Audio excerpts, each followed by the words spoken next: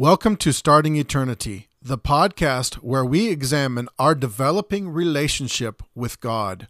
I am your host, Jonathan Goodwin, and over the course of these podcasts, I will share my personal thoughts and experiences, and we will talk to others about their growing relationships with God. In this episode, we look at the fear that comes from believing that we need to pay for our sins before we die. Let's get started.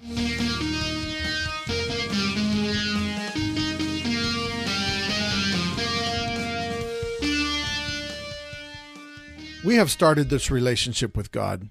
We have, as the title says, started eternity. It's wonderful.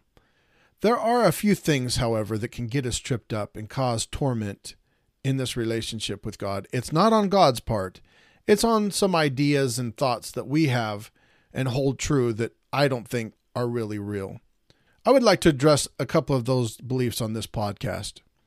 Number one, I grew up with the belief that before I died, I would need to send all my sins on before me, instead of them following after me. This was based on the scripture in 1 Timothy 5:24, where Paul said some men's sins are open beforehand, going before into judgment. Some men's sins follow after. This was interpreted to mean that if you get everything taken care of, send it all ahead under the blood of Jesus Christ, then when you resurrect and get into the kingdom, then it would already been taken care of. You didn't want anything following after you, and in the kingdom, God have to kind of get on to you. Maybe not even be there because you didn't take care of it all. This idea is very tormenting to people. People are afraid of death and what comes next. We are not supposed to have any fear whatsoever. Paul was willing and ready to depart. For me to depart and be with Christ, he said, is gain. But it was more needful for him to stay and be with the people. Paul had a looking for and desiring of the return of Jesus Christ. A lot of Christians I know are petrified at the idea of Christ coming. What is he going to do to me when he gets here? Where am I going to end up? Where am I going to be? I had a great relationship with my father. My father was not without his faults, but I had a great relationship with him. I couldn't wait for him to come home. I loved my dad. As soon as I got home from school most days, the first thing I wanted to do was to call my dad on the phone. There was a desire in me to be with my dad, to talk to my dad. I think that desire and longing for each other should exist between me and God, and you and God. So let's look at this thought. What did Paul really mean when he said some men's sins are open beforehand, going before to judgment, and some men's follow after? If we look at what's going on in these verses, we see that Paul is helping Timothy, selecting some new people to appoint as the leadership of the church. Paul is giving Timothy some cautionary advice, and in today's terminology, Paul was telling Timothy to slow down, be prayerful, be careful about who we're going to pick to lead the church. Why is this? Well, because it's hard to judge people. In general, it's just hard. And I'm not talking about judging people as Jesus was referring to when he said, "Judge not that you be not judged." I'm talking about judging people's character, judging people's lifestyle. What are they like? How do they handle things? Some people cannot or don't even try to hide their faults. Others are really good at hiding and deceiving others. I know of people that get caught right away, but I also know of others that can get by with things for years on end. While it's easy to look at some people right away and tell that you don't want them to lead, others, while less visible on the surface, have issues that we know nothing about, and we definitely don't want them leading either. Paul is basically telling Timothy, hey, look, Timothy, we don't want to appoint someone that looks great now and then find out a year or two later they've got some huge issue that has to be dealt with, which would have prevented them from even being selected in the first place. If Paul was to write that verse today, I believe it would go something like this. Timothy, we can plainly see some people's mistakes right now. Others we find out a bit later.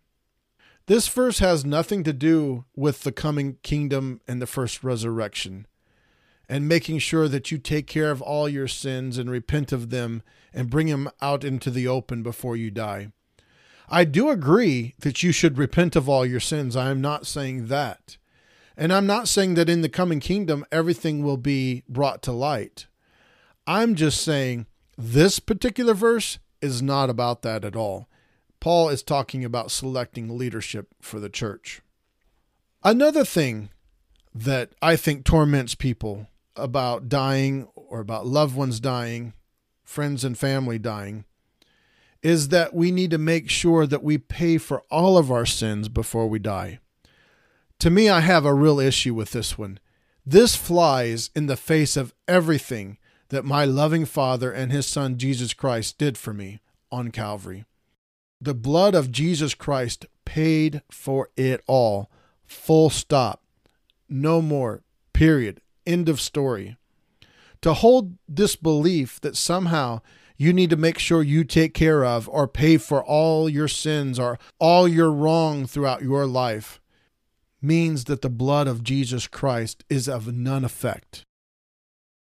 What does it mean to you when you hear Christ paid it all? To me, that means Christ paid it all. Have you ever gone to a restaurant with a family member, a friend, a colleague, someone that you've known, and they paid for your meal unbeknownst to you? You go to pay for the meal, and the waiter says, "I'm sorry, it's already been taken care of." You can continue to try to pay, but if that's an honest waiter, they're going to say, "I'm sorry, it's already been taken care of." To me, that scenario shows what God is saying. Why are you continuing to try to pay for something you've done when I've already accepted the payment from Jesus Christ?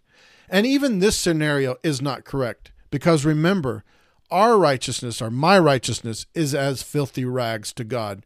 It's a non-acceptable payment. It would be like me going to a restaurant to pay for a meal and taking a white piece of paper, scribbling a $sign on it, followed by a denomination of 5, 10, 20, whatever I want to make on it, and try paying for my meal that way. It's a non-acceptable payment form. And when you or I try paying for anything that we've done in our life to God, it's a non-acceptable form of payment.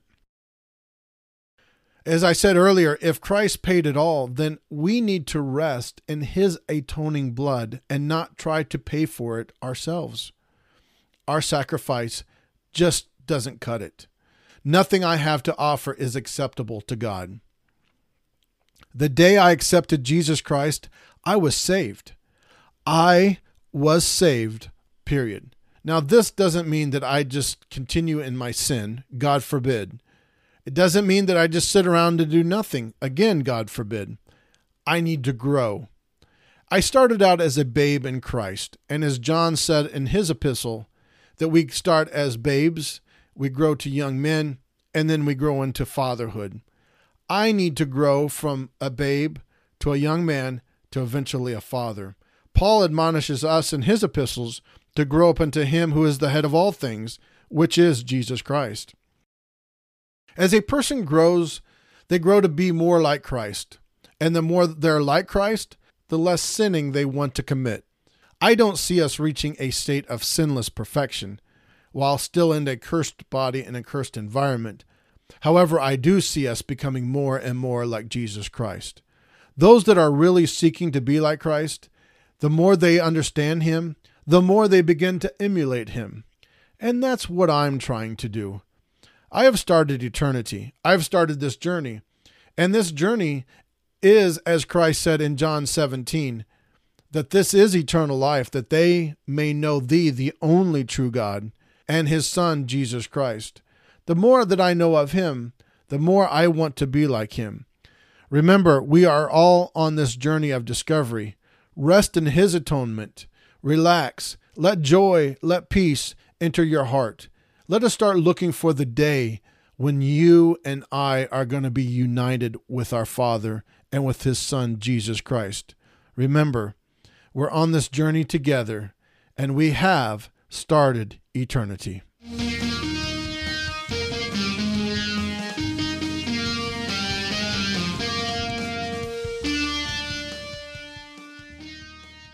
Thank you for listening to this podcast. I hope that you enjoyed and were blessed.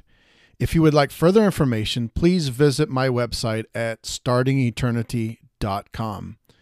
Please subscribe for notifications of new podcasts. We will be releasing podcasts every Wednesday. And remember, this journey is eternal.